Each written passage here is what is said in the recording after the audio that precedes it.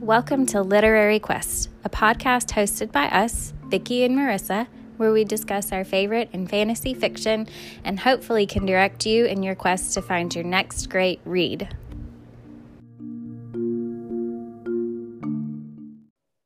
Welcome to this week's episode of Literary Quest. We are going to be discussing the book Set by Alessa Thorne. It is going to be an After Dark episode, so we will be talking about sex, specifically sex with a god. So I will be talking about our characters, and Marissa will do our plot this week. So first we have Set Akam. He is the god of war and chaos. He was also known as the god of protection and love. Because of this, he's very powerful, and he has some special powers like shapeshifting. He is currently working as a mercenary. He is described as having thick black hair and golden eyes, and of course, he's very muscular. Then we have Kadir Ayed. He's Set's boss. He is currently in jail for being a crime lord, but he basically runs the jail. He smuggles cocaine into Cairo and has many secrets. We have Abasi. He's Kadir's second in command. He has been tasked with finding the mole in this book. Ayla Nilos, Kadir's secret daughter and love interest, and Set's love interest, but she doesn't know who her father is. She's a doctor for a nonprofit group. Her mother recently died of breast cancer, and she is described as having brown hair and hazel eyes. Musa Omar. He is the bad guy in this. He is the leader of a rival syndicate known as the Adder. He orders the kidnapping of Kadir's daughter. We talk a little bit about Nephis. This is Set's ex-wife. She cheated on Set with Osiris. We have Bellona. She's the Roman goddess of war. And finally, we have Thoth. I said it right the first time. I don't know why I want to keep saying it like sloth. Finally, we have Thoth, Set's nephew. He is also a god and sorcerer himself. There are a couple locations. We have Duat. It's the land of judgment and darkness in the afterlife. And we have Nakata, is Set's home village city. It's where his temple is, and he converted his temple into a very fancy house. And then we also see a little bit of Cairo and Alexandria in this book. All right, Marissa, would you like to do the plot? You bet. So our story begins with Set Akam, who's Cairo's mercenary, being tasked with finding and protecting his boss's daughter, Ayla, before his rival, Musa, is able to find and harm her. Ayla was Kadir's best kept secret, but a mole has discovered her existence, and now she is in danger of becoming collateral damage. Ayla Nilos, a doctor for Panacea, has no idea that her father is Kadir Ayed, and so when she is kidnapped and questioned about cocaine shipments, she has no idea what's going on. Her savior, Set, finds her and rescues her from Musa's men, but with a bounty on Ayla's head, they have no choice but to flee. While escaping, Ayla is taken by the police, who plan to give her to Musa, and Set unleashes power that no ordinary human could have. Ayla discovers that Set is actually the Set, the Egyptian god of war and chaos. They escape to the Nile, but are discovered within a day when they stop at a port for supplies. Set feels a desperate need to protect Ayla, as something about her pulls at his soul, or his ka. He decides that taking her to Cairo will be too dangerous and opts instead to take her to his home, which is a well-kept secret in Nakata. While Set wants the world to think that he's a cruel killer, Ayla begins to suspect that he's actually a really great being, and her suspicions are confirmed when she meets the people of Nakata and learns that Set has placed wards around the town to protect them from bandits.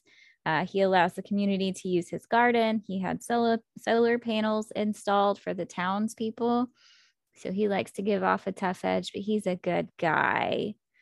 Her attraction toward him grows, and Set, who has felt drawn to Ayla since the moment he met her, worries that he may be falling for her. Abbasi, Kadir's right-hand man, calls Set to find out where they are because the threat with Musa remains, and Set gets frustrated with Abbasi for not wanting to get his hands dirty and deal with the threat himself. And so Set uses his god powers to destroy Musa's compound and rescues some women who had been kept there against their will. Set returns to his home in Nakata, but struggles to release all of his godly power after all of the bloodshed. And so Ayla is able to coax him back into himself, and they share a passionate moment.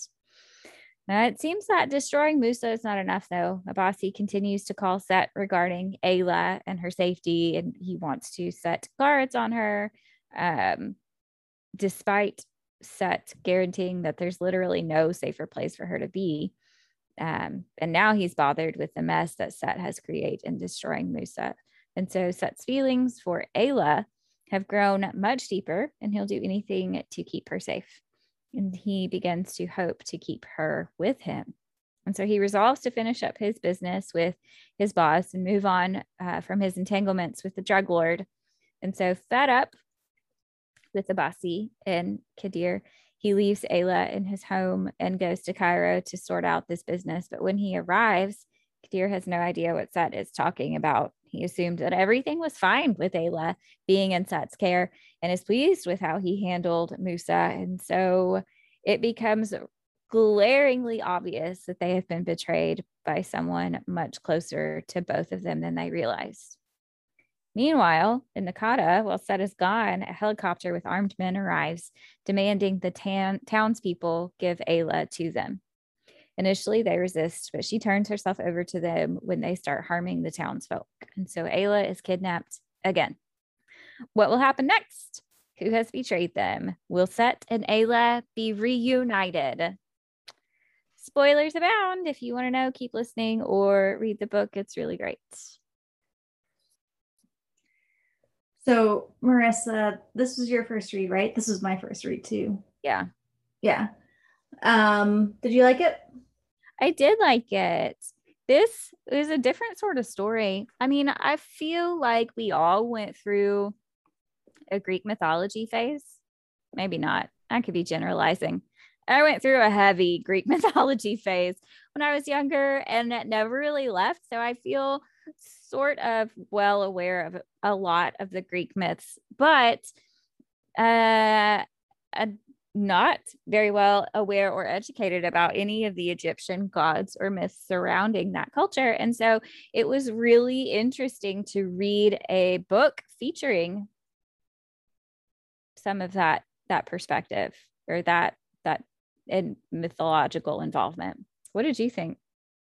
I really enjoyed it. So not only because it was a completely different mythology than we normally see, right? So we very rarely see, at least what I've read, is rarely outside of like Greek and Roman mythology. Mm-hmm. You know, there's been some like Chinese mythology, I think, that we've read a little bit, but even a little like Nordic. I mean, that's yeah, like become more popular with the Thor movies. right. Yeah. So with this, you don't really see Egyptian mythology out there like that. I knew a little bit of it because I had to do like way back when, like in like middle school. I remember having to do some sort of research or presentation on Osiris. Yeah. So I remembered a little bit about Set and his role and like what happened to Osiris. So when I started, I was like, oh. Otherwise, that was it. That was the extent of my knowledge on this starting. So I really enjoyed getting a completely different mythology to it. And I just overall really enjoyed the book. It was funny. It was funny. Really funny. So it was really enjoyable. Agreed. I feel like the extent of my knowledge of this type, I like The Mummy, that Brendan Fraser, The Mummy is going to be the extent of my. That's pathetic. We should know more, but we should. We really don't know. I don't know if it's just culture in general, it's always been like, oh yeah, Greek mythology, definitely. Because I had, tons of Greek mythology books and stuff like that. But, nothing for Right. action. Yeah. And so because of that, I have no preconceptions or anything about what to expect from this book, which is kind of nice. I mean, like going into a Hades Persephone retelling, kind of what to expect. Mm-hmm. Or even something with like Zeus. You pretty much automatically expect him to be a womanizing bad guy. I mean, Yep. relative term, bad guy. But yeah, no expectations going into this. So it was kind of nice to go in it with that perspective. I wonder, so this author, her first series covered Greek myth with the Court of the Underworld series, and now she's doing a series on Egyptian myth. I wonder if she has plans to explore like Roman mythology or Nordic mythology or any other. I hope she does. I would be interested in reading those books. Me too. Yeah, because she calls this like it's a whole it is called because this is all part of the same series. Yeah. Right. She lumps this in with the Hades and Persephone.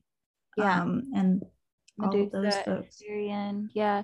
But it's the Gods universe. Yeah. The Gods universe. And she introduces a Roman goddess in this book, which makes me wonder if that's where things are going down the road. Yes, I would love to see more of her. Yeah, already. Bellona. Yes, Bellona. I would. Yeah, I would love to see more of her, just from like their one phone call and a little bit of information on it. Yeah, I would like to see her. Loser has to fight naked.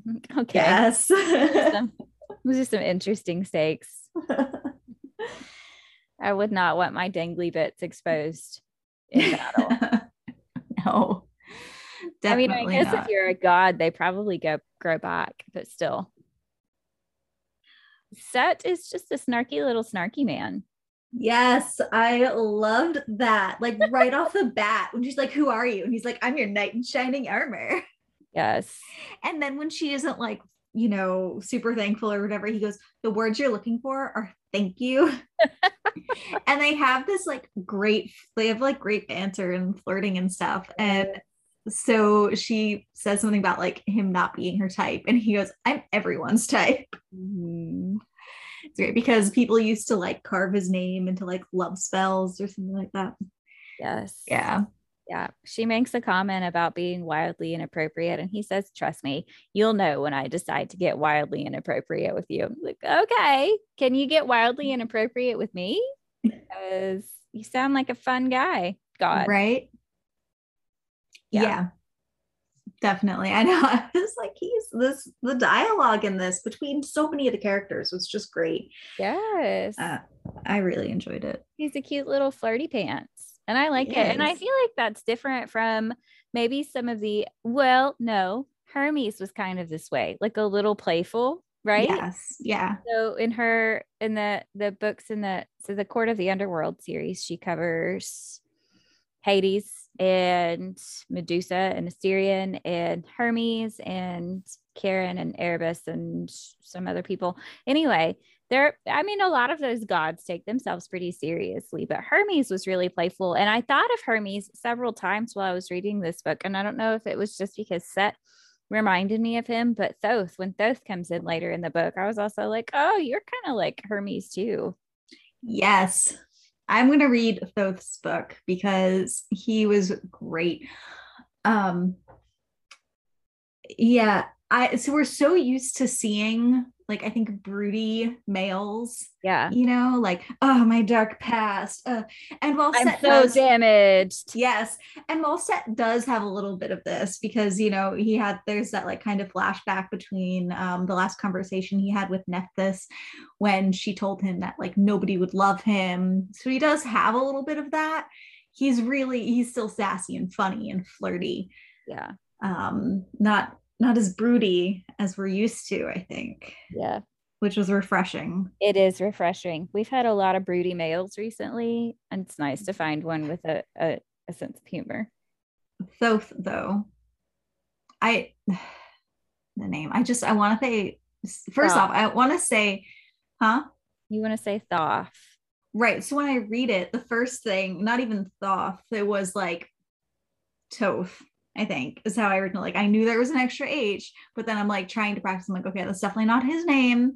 Right. So then Well, I'm thinking Thoth, right? But it's not, it's Thoth. well, according to the internet, there's about 6 ways you can say his name. So they might all be correct. We're doing our best. We're doing what we can do. We tried. I YouTubed pronunciation videos. We're doing our best. But I loved him. And especially his interaction between him and Set. So at some point, Set says to him, "Oh, you're a good friend," and that just goes, "Fuck you, Set." It's just this like cute back and forth that they have, where like Set's all like, it makes me think he's so like happy, and he's like the fun playful one. Yeah, it's playful, and Thoth is just there like, ugh, this again. Sort of like, I have things to do. I was in the middle of a hunt. Yes. He's great. Yeah. Reading this really made me want to go back and read War by Laura Thalassa. Oh yeah. I kept getting War vibes when I was reading this one as well. So yeah, I can see that. I feel like War, though, like Laura Thalassa's War was much more serious. he was, but he was still a sweetie. That's true. That's true. He was serious. He was, I feel like, pretty nonverbal. Yeah, he didn't. I feel like there was a lot of grunty communication. There was. When she's first kidnapped, and it's near the beginning of the book, when she's first kidnapped and they're in the safe house, she talks about how she like has to take off her bra and wash it out and hang it up because a sticky, sweaty bra is disgusting, which I think is a feeling that every breast owner here can relate to, right? Yes. It's a bad feeling. But then they have to make a quick escape because they've been tracked, and Set wakes her up and it's like, we gotta go. And she says, I need my bra. And he says, you need boots more. And she says, I can't run without either. Tits, man. Gosh. Like that is also the struggle. Yeah. And I read that and I was like, wow, that's relatable. That is okay. Mm-hmm. You try running in boobs and the flapping and the flailing. It just is not going to work in a quick escape. So no, and it's like painful too. It's not even it just, hurts. Like, yeah, it is like a jarring. The effects of gravity are amplified by 100. Mm-hmm. I don't know. I wonder if men experience something similar with their testicles. Are they bouncy? Is there like a testicle bounce when they run? I don't know. Maybe. I don't know. It's a question for the testicle owners. Yes. So Ayla, after being rescued and kidnapped a couple of times, like goes into shock. And to get her, shake her out of it, Set kisses her. And it seems like this is used really frequently as a thing to get women to settle down, as you kiss them. Is this actually an effective technique? Do you think this would work on you if you were like mid panic attack and someone came at your face? Would you be like, oh, a distraction? I would not appreciate it. I think I probably would be stunned for a second, and then I'd be like upset for a whole other reason, right? Like it would be like 10 seconds of me like processing what just happened. So yeah, okay, I'd stop for whatever I was being hysterical about, but like only for a short amount of time, and then I'm going to be upset about the kiss. Yeah. Like, so then it may be somewhat effective if you stop panicking and then you're just pissed off. Oh, we can go from here.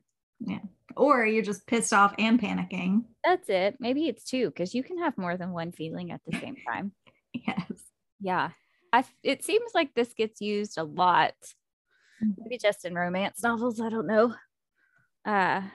And every time, does this actually work? I've never been in this situation. Yeah. I need to put myself in a panic inducing situation, have someone kiss me and see how I respond for science. Okay. Hypothetically, how do you think you would react? Not well. Right? I don't think I would be, I don't think I would appreciate it. I don't know. It depends. Is it Henry Cavill? That's going to change the situation. If Geralt of Rivia is doing it to me, I'd be like, all right, where do we go from here? Have another panic attack so he has to kiss you again. Yes, yeah. Oh, I still feel kind of panicked. Better distract me here. Yeah, I don't know. I don't think I would respond well. It's around this time as well where she gets kidnapped again by the police, and Set like flips a motorcycle, is doing like hopscotch on tops of cars or something, and then cuts the car in half, I think, with his giant god sword. Like, how does anyone not know that he's a god? Right? How do you come across that scene later on and be like, oh, that's just wait, what do you even like attribute that to? Yeah. How would you even logically, how do you rationalize that? There's no way. There's no way. So I don't know. How does anyone not know he's a god? Because he talks about how the people in his town in Okada and Kadir are the only people who know. And how? And then later he murders over 100 people in Moose's compound. No ordinary human could do that. Yeah. And Abasi is like kidnaps Ayla. Uh-huh. And she's like, he's gonna come get you. And he's like, I'll be fine. He's just a dog with a gun. Yes. And she's like, did you not see what happened to the other dude? Like, what do you think happened? Yeah. I love that scene too. So he kidnaps her and she just laughs in his face. Yes. Laugh, like literally laughing aloud at him and how ignorant he is. I love it. I like our heroine in this book. She's pretty sassy too. Yeah. She was good. She handled her situation very well, I think. Yes. I certainly would not have handled it the same way. Oh, hey, by the way, your dad is a crime lord and everybody wants you dead. Mm-hmm. Yep. Cool, dude. Okay. I'm just gonna go swim in the Nile. Explore your crypt in your library. Come get me when the threat's gone away. It was crazy to me though in the book how bothered she was that Abasi never tried to make contact with her, and Set a couple of times he says, this is probably the best thing he did for you was not trying to be in your life. And she's so salty. Like, I get it. Your dad basically abandoned you, but you'd probably be dead already if he had tried to be involved. Right. Well, I think she has some just issues in general, maybe with her parents. Yes, absolutely. Both of them. Yeah. So it's a lot to process in a short period of time. Yeah, it is. It's been like 5 days. Yeah. Because her mom does something I think it's so awful. So her mother dies of breast cancer, but she she pretends that she's in remission, sends her daughter away, because it's her dream job that she got and everything, and then dies, right? Like has conversations with her and everything over the phone, pretending to be totally fine. So she is, no idea what's going on. And then, she just gets a phone call being like, hey, your mom's dead. And it's like, what? Yeah. That's awful. I'd be furious and just heartbroken. Oh, yeah, sure. Ayla's feelings here are totally valid. That's just very upsetting. Her mother was dishonest with her And then she finds out that she's been dishonest with her about several things, including her father. And so her feelings are totally valid in being upset with both of her parents, certainly, but especially that situation with her mom is awful. And like, I get her mom didn't want to, well, I don't know, ruin her dreams or something, but if she knew that she was dying, I feel like your dreams can wait a few days or weeks to be with your dying parent. I feel like there's more about that story that I want to know that I didn't feel like was answered in the book. So Ayla is frustrated, one, because her mom has breast cancer and all of the medical bills, but two, her dad, she feels like abandoned them. Then we find out from Abasi. First, hold on, let's scale back to that. Our bad guy is like an accountant. I feel like that never happens. Anyway, we find out that through Abasi that her dad, Kadir, has been paying her mom's medical bills. They were covered. And then we find out at the very end, Set asks him if he had stayed in contact with Ayla's mother. And he's like, yeah, totally. I want to know more about that. I feel like that was sort of an unresolved thing. What degree was their involvement while she was still alive and things like that? It just feels. One of my biggest criticism, or really only criticism of this book, is that it's so short. Yeah, there are parts that feel a little rushed to me. Like I wanted to know. Sorry, I keep interrupting you. Go ahead. Oh, it's okay. I think the book total, including the the sneak peek, right, at the next book, it's only 165 pages, which is very, very short. I think it's very short to resolve everything that was brought up. I mean, and there's so much material to work with, with like Set being this ancient Egyptian god, all of his backstory, all of her backstory. It's just, there's a lot. I mean, this could have easily been like a 400-page book if she really went into depth and stuff with it, which would have been a lot, I guess. But there was a lot to work with. Yeah, she had a ton of stuff to work with, and it was still very enjoyable.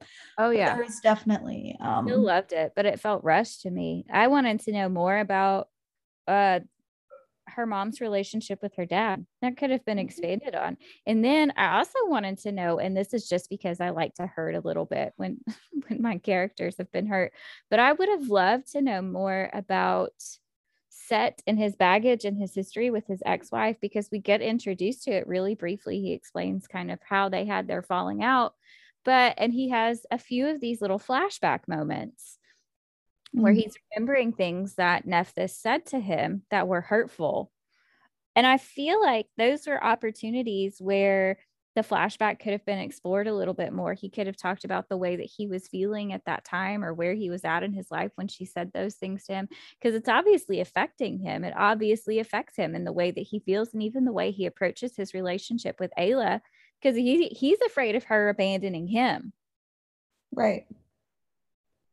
And I feel like that would have been a good opportunity to draw in more emotional depth that we could have used to relate to our hero a little bit more, and also to have a greater understanding of the pain that he felt when he was betrayed by his ex-wife and the hurtful things that she said to him.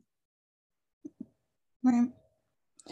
I would have liked to see more too of just that scene where they're in Duat, right? Mm-hmm. It's very short. I would like to see that a little bit longer, more conversation, I guess, between Osiris and Set and Thoth. Nope. Yes. Thoth. Thoth. It's like just to see more of that interaction, Yeah.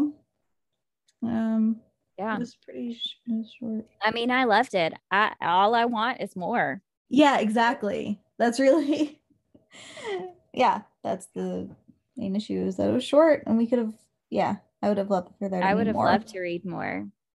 Or even more about like too what Set did, you know, when he was God. Like he references all of these like things that he did, like, oh yeah, I was the god of war, but then he also talks how he was previously the god of like love and protection too. Mm-hmm. So I would have liked, you know, just more stories or I mean, insight yeah, onto this would have that. been like a good flashback moment, Yeah. right? We could have been like literally taken back in the story into Set's like confrontation with Osiris when his wife cheated on him with her.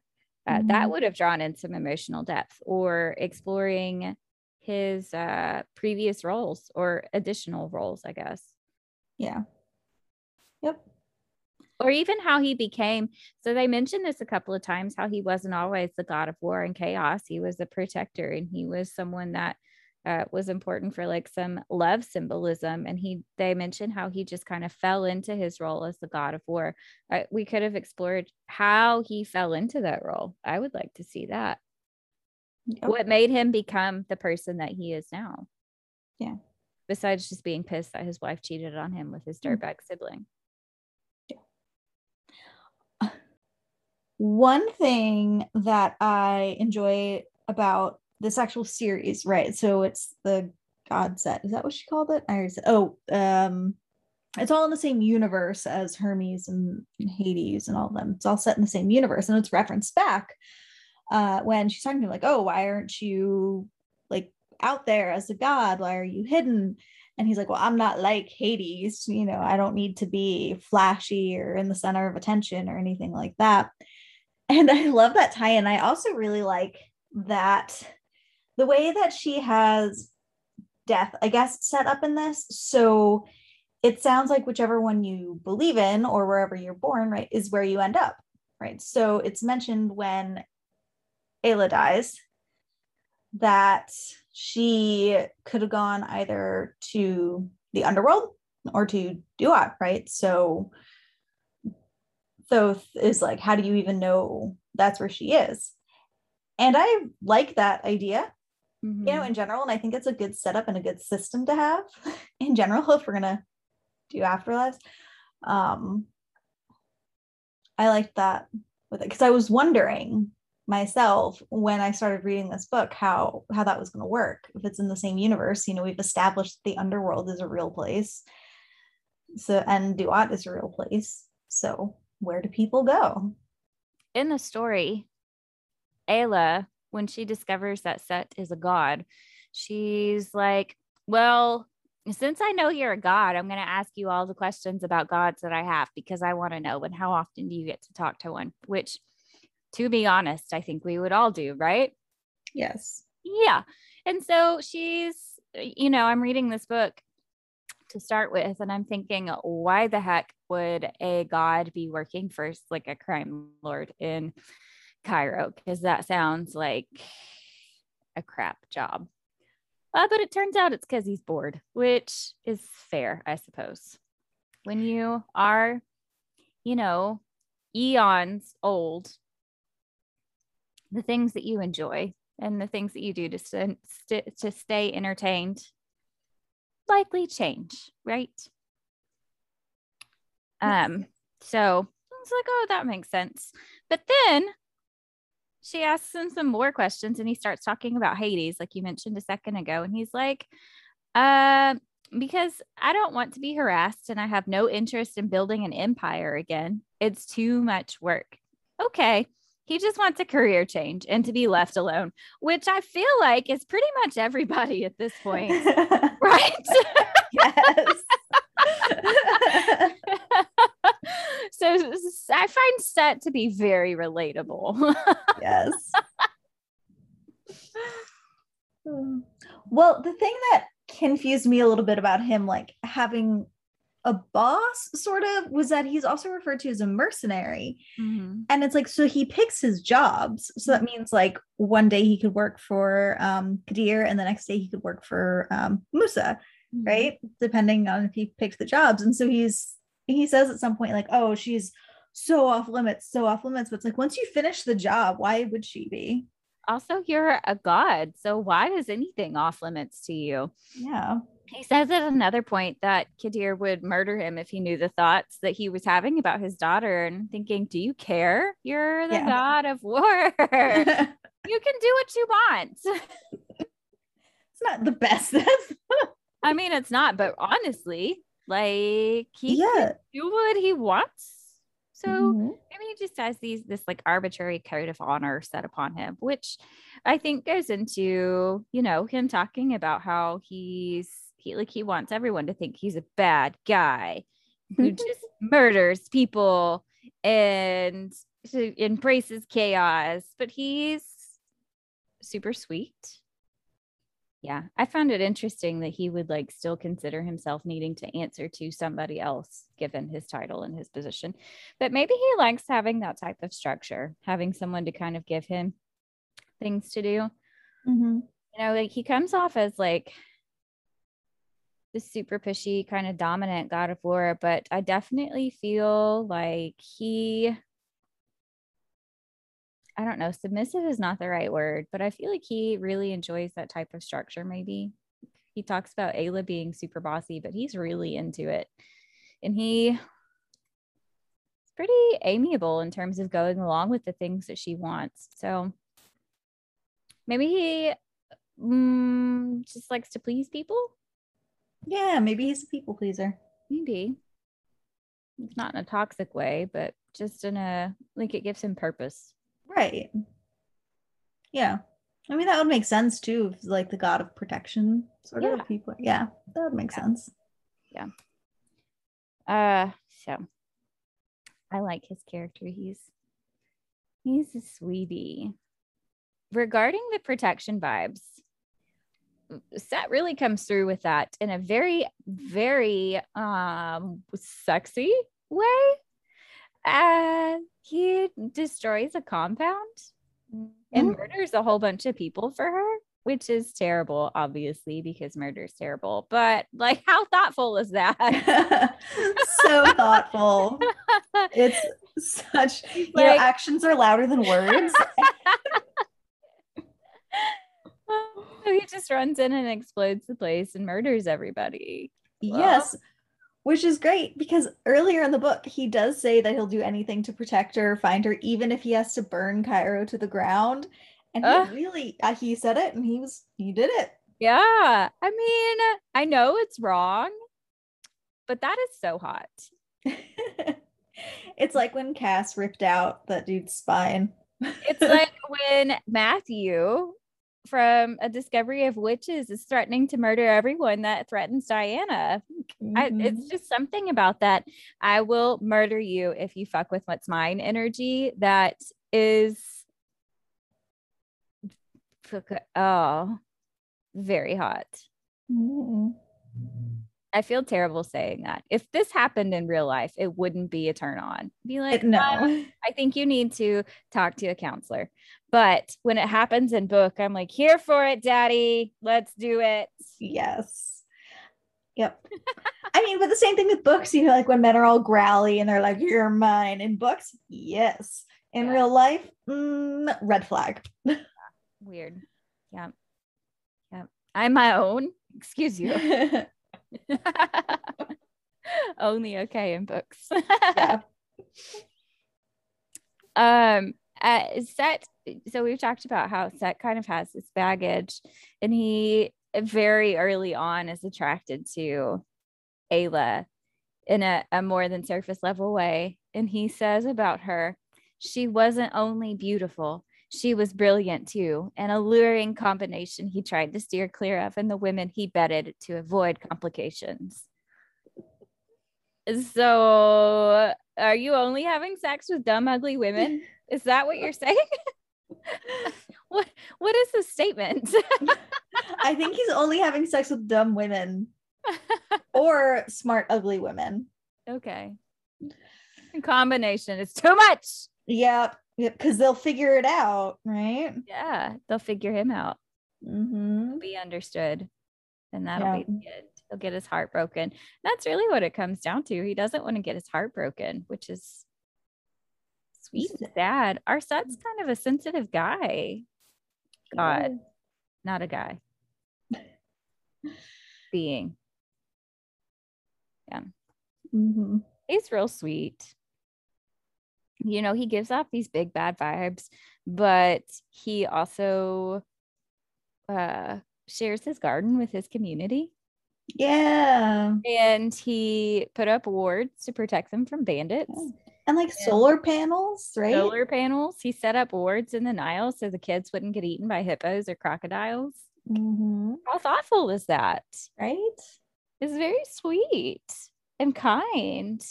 And he's just so determined to be this big bad guy.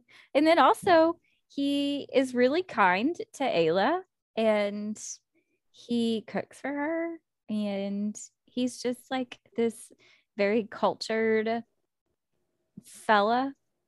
He grows his own produce. Mm-hmm. He collects seeds, and he can brew his own beer, and he keeps his own bees, and he helps people. He takes Ayla on murder adventures with him so she can help others. Oh. I just love him. He gives me stay-at-home dad vibes, and I'm ready for it. I want it. It's very cute. It is. I agree. They make the joke several times, or Ayla does, about finding him a new job. Or I guess it's not really a joke. She makes a comment about finding him a new job, and she's making this list, and she's like, cooking and orgasms are on the list. Yeah. Like, those are legit occupational things, and I support this as a career move for him. Those are both very important.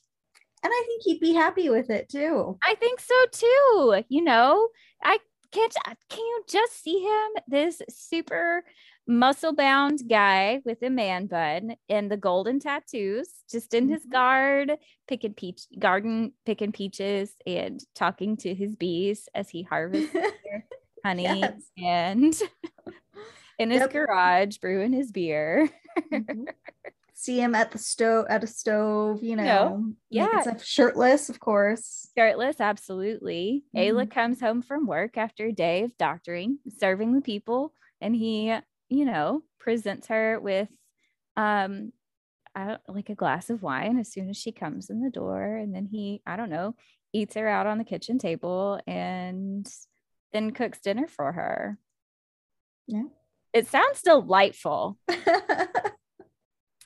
The sex in this book is pretty great. It is, for the most part. There was that like one scene where he's like fingering her and they're in the river, and it was hot, but like I couldn't stop thinking like all the bacteria. I mean, but it says that he's placed wards on the Nile to purify it so people can drink from it. I mean, I guess purified water. I get what you're saying, though. The germs. Yeah, the germs are always a concern. I think just getting like water up there in general isn't healthy, right? Well, yeah, I mean, that's why they discourage you from having sex in a pool. But I mean, this is not like, it's not chlorinated water. And that's really where a lot of the issue comes from. Yeah. Yeah, I mean, regularly, you don't want to be shooting water up in your vagina, but also people masturbate with like shower heads. So that's true. I think a little bit's probably okay. You don't want to stick a water hose in your vagina. Definitely douching is not a thing that is encouraged ever anymore. So that's right. But a little fingering in a filtered river, maybe okay. I understand what you're saying, though. It's hard to separate out with the germs. So our man Set is a giver. She always orgasms first. In their first sex scene, he fingers her to climax, and then he eats her out. There's some cunnilingus, and she climaxes again before there's any like penis and vagina penetration, which is spectacular. Like, he's a giver. That's very good. And then she orgasms so hard that her vision blacks out. Get that deity dick, girl. Like, I've personally never blacked out from an orgasm. So yeah. I feel like that's something you want to hold on to. Yep. For sure. I'd be like, okay, I live here now. Yeah. Mine. Yeah. And then after he gets back from slaughtering all of Moose's people and he's covered in his own blood and other people's blood, she does this lovely caring thing for him in the shower where she's cleaning him off. And then they have sex against a wall. And we've talked about this before. The ergonomics is not the word that I'm looking for, but like the safety concerns with being lifted against a wall and having sex. And I feel like if you were positionally going to feel safe with anybody, it would be a god, right? Yep. Yeah. I keep up bringing things that bother me, but like I really enjoyed all the sex in this book. But there was another issue that I had with it. There's no mention of condoms or birth control. Oh yeah, this gets me in every time, in every book, like in every romance book that I read, though, where there's no mention of contraception. Mm-hmm. For me, it's like an immediate turn off. Yeah. I've been so paranoid about being pregnant for so long that it's ingrained. It is. I'm just there.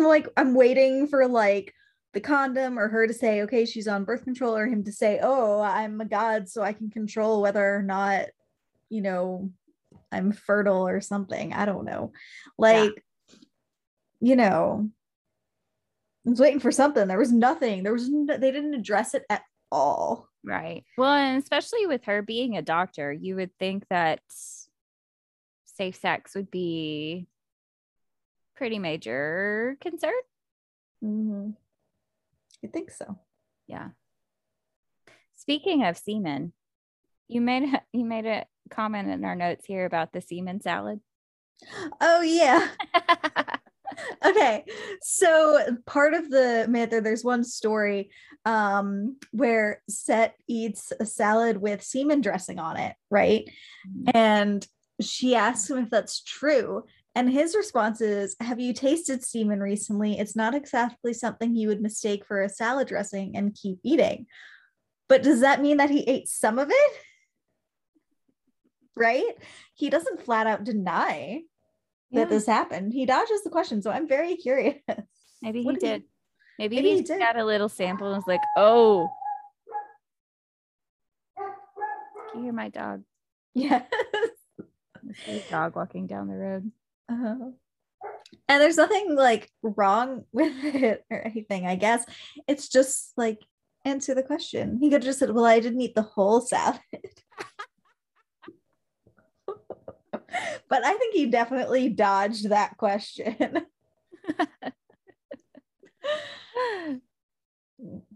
There you go. Mm-hmm. He needs to play a game of Never Have I Ever. Maybe Ayla can organize that. Never have I ever eaten a semen salad. Yeah. He puts down a finger. We have our answer. Let's talk about Abasi. So from the start, I was thinking, maybe not exactly the start, but pretty close to the front end. I was like, it's this guy. Yes, as soon as it said Abasi was the only other person that Kadir trusted as much as Set, I was like, it's him. He's the bad guy. Yeah, it's him. Guy. That's it. Yeah. Yeah. And Set, even Musa is like, dude, it's someone close to you. And Set's like, murder, murder, murder. Man, pay attention. Yeah. And like, so right away, like I predicted it right away based on that, but then like Set didn't even get it when he's like, you have to tell me where you are, I have to send people to you, I have to he's not like, this is suspicious. He's just like, no, I'm gonna do it myself. Yeah, there's no like mention of him being like, that's weird, why is he so insistent on this? Yes. Yeah. Why is he the only one talking to you? Why is he calling you from Kadir's phone? That was suspicious to me. I mean, also when they're sailing down the Nile and he tells Abasi where they're at and suddenly people are there to murder them. Yeah. Come on. Make a connection. But no, he didn't. Not until the very end.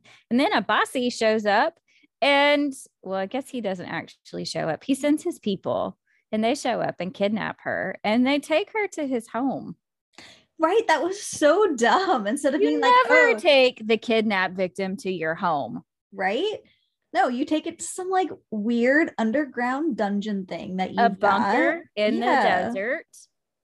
Yeah. Nope. Never your house. Just takes him to his mansion.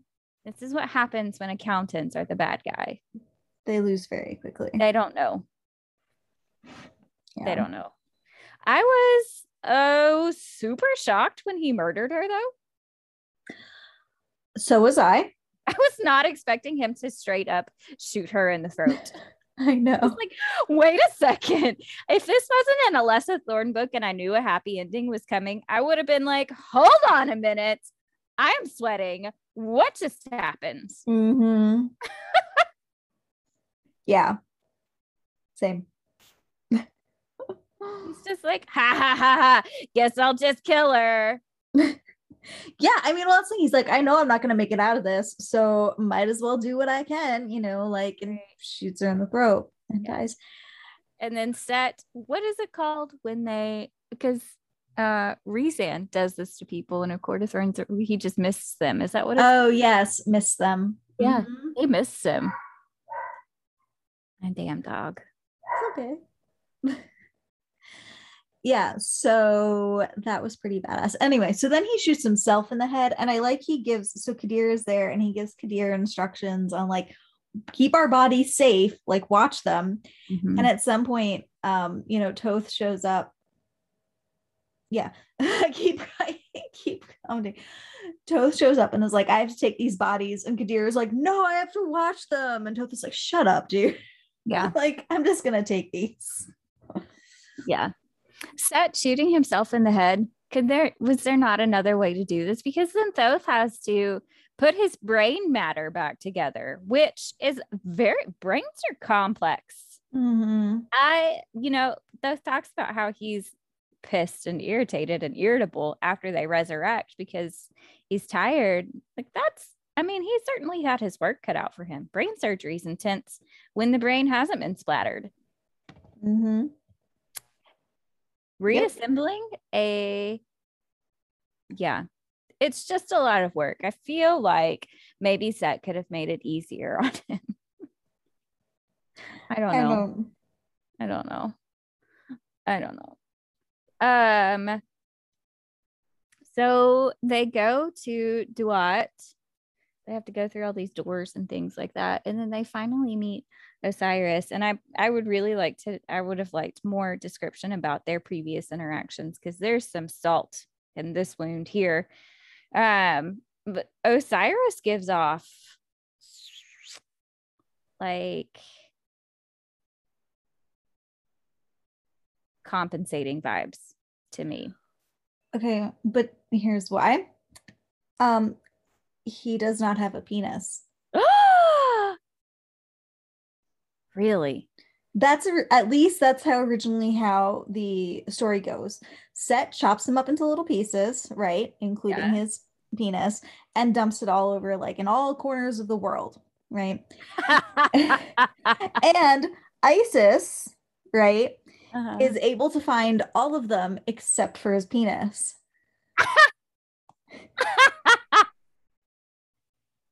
That's harsh. Wow. Yeah. So, yeah, that is that explains it. Mm-hmm. That really explains it. All right. So my assessment of small peen vibes was correct, because there's no peen vibes. Okay. There we go. Yep.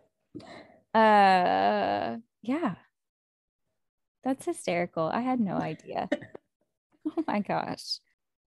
I don't even know what to say now. How do you follow that up? All right, I'll talk. I've got something. So we've talked before about how being immortal is probably really hard, right? Like, people who have lived beings who have lived for a really long time, they always end up being cruel, because they've seen everything. And this is brought up in this book. Set mentions that the gods would go crazy with time.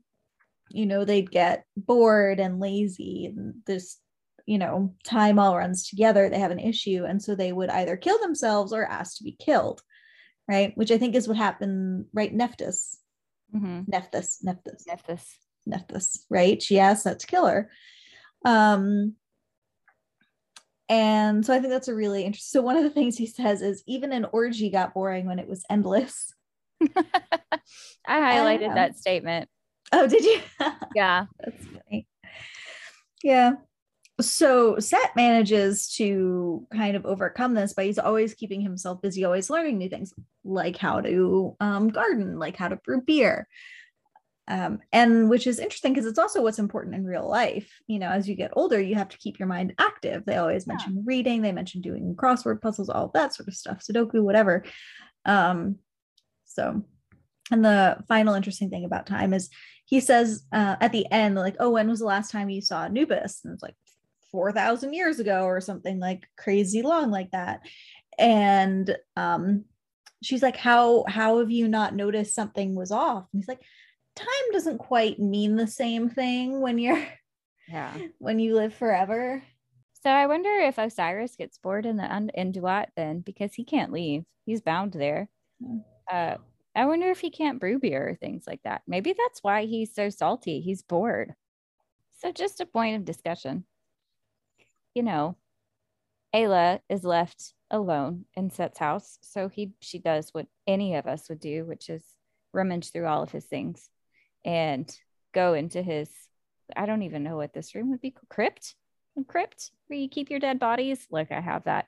Anyway, she wanders into his crypt, which is lined with sarcophaguses. I don't know the plural. And she runs across this really nice, pretty one. And she's like, oh. And so she asks him about it. And he's like, oh, that's Nephthys. I killed her and put her there. And so I just thought, how would you feel about your boothing, keeping their dead wife's sarcophagus in your basement? I think I'd be weirded out, but also like, what are you supposed to do with it? Sure. Yeah. Like, where else do you put it? What else do you do with it? I'm not sure I would be jealous because he clearly hates her and he's clearly just kind of like stuck it in a corner with all the other ones. Like, yeah, it's nice, but he also kind of like put it in the corner, like in the basement. And what do you do with it? Yeah, really. So how would you feel? I think I would feel weirded out. If it was the only sarcophagus in the crypt, I might be a little bit bothered, but she's not the only one down there. He's got some other dead folks in his basement. So right. I guess, yeah. I mean, there's no place else to put her. You can't leave her out by the street. Yeah. A pyramid, like a temple? Did she have a temple? I don't know. But then wouldn't archaeologists just come and dig her up? Freaking archaeologists. Indiana Jones would show up and be like, oh, it's Nephthys.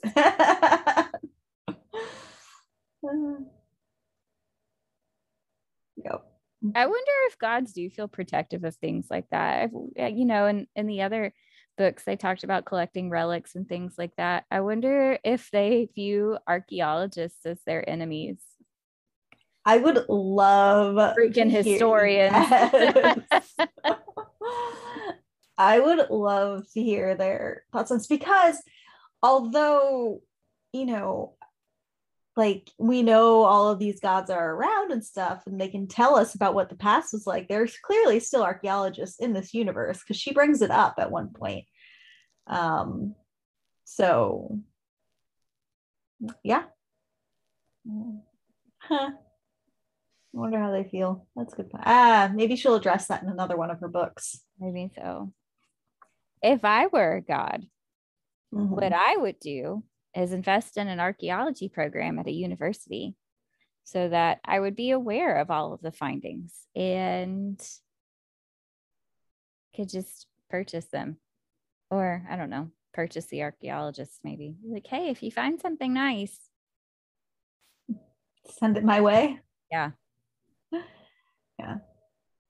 Well, what does happen to like gold and treasure that archaeologists find? I don't know. Like, 'cause she mentions there's like a huge mound of it, basically. What do you do with all of that? You put it in a warehouse like an Indiana Jones. It's never seen again. That's lame.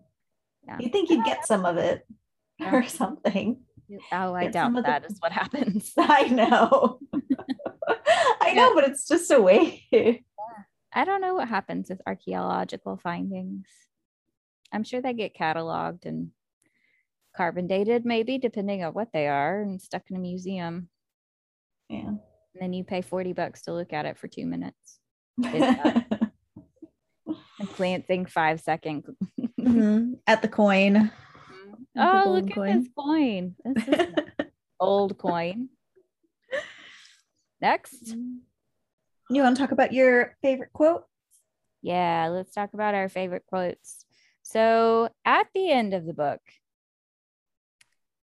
Thoth resurrects Set and Ayla. He resurrects Set and Ayla. And we discover, that she probably has a little bit of God in her at this point. She's not just straight up mortal any longer. But they woke up alive and horny. So they go to those underground spring things to wash off the honey and the bandages or whatever from where they were resurrected. And they have sex. And Set is trying to be a little bit gentle with Ayla. And she says, I died and was resurrected today. If you even think about fucking me soft, I'll fight you. Sometimes you just need it hard. And so I like that statement. What about you? So my quote actually comes from a similar part of the book, but another character says it. So Thoth says, if you befoul my pools with your fucking, I'll turn you back into scarabs. He just had me laughing. Like everything he said, he was just great. He was. So that, yeah, I did that. Because if you befoul my pools with your fucking. Alrighty. Do you have any final thoughts about this book? Just that it was way funnier than I thought it was going to be. Too short, and I'm gonna read. I definitely will read the next one. Yeah. What about you? I mean, I agree. I really enjoyed this book, and I look forward to the next one too. For this author in general, I look forward to seeing where she goes with this universe, and if she's going to pull in extra universes as well, like Nordic mythology or Rome mythology. I think that would be really interesting in terms of directions that she could take things. What would be really cool is if there was like some big bad evil or whatever, and all of the mythologies came together. Oh, yeah. Like a Titan war or something. That would be cool. That would be cool. Next week, we'll be discussing Rabid by Raven Kennedy and Ivy Asher. It is a wolf shifter romance. We're going into some maybe a little bit spooky or more serious things as we move into October. So we're excited about that. And we hope you join us for it. Thank you for listening.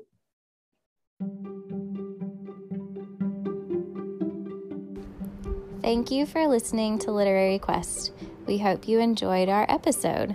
If you'd like to follow us on social media, we can be found at Literary Quest Podcast on Instagram or Facebook. You're also welcome to share your thoughts and ideas with us via email at literaryquestpodcast@gmail.com. Thanks again.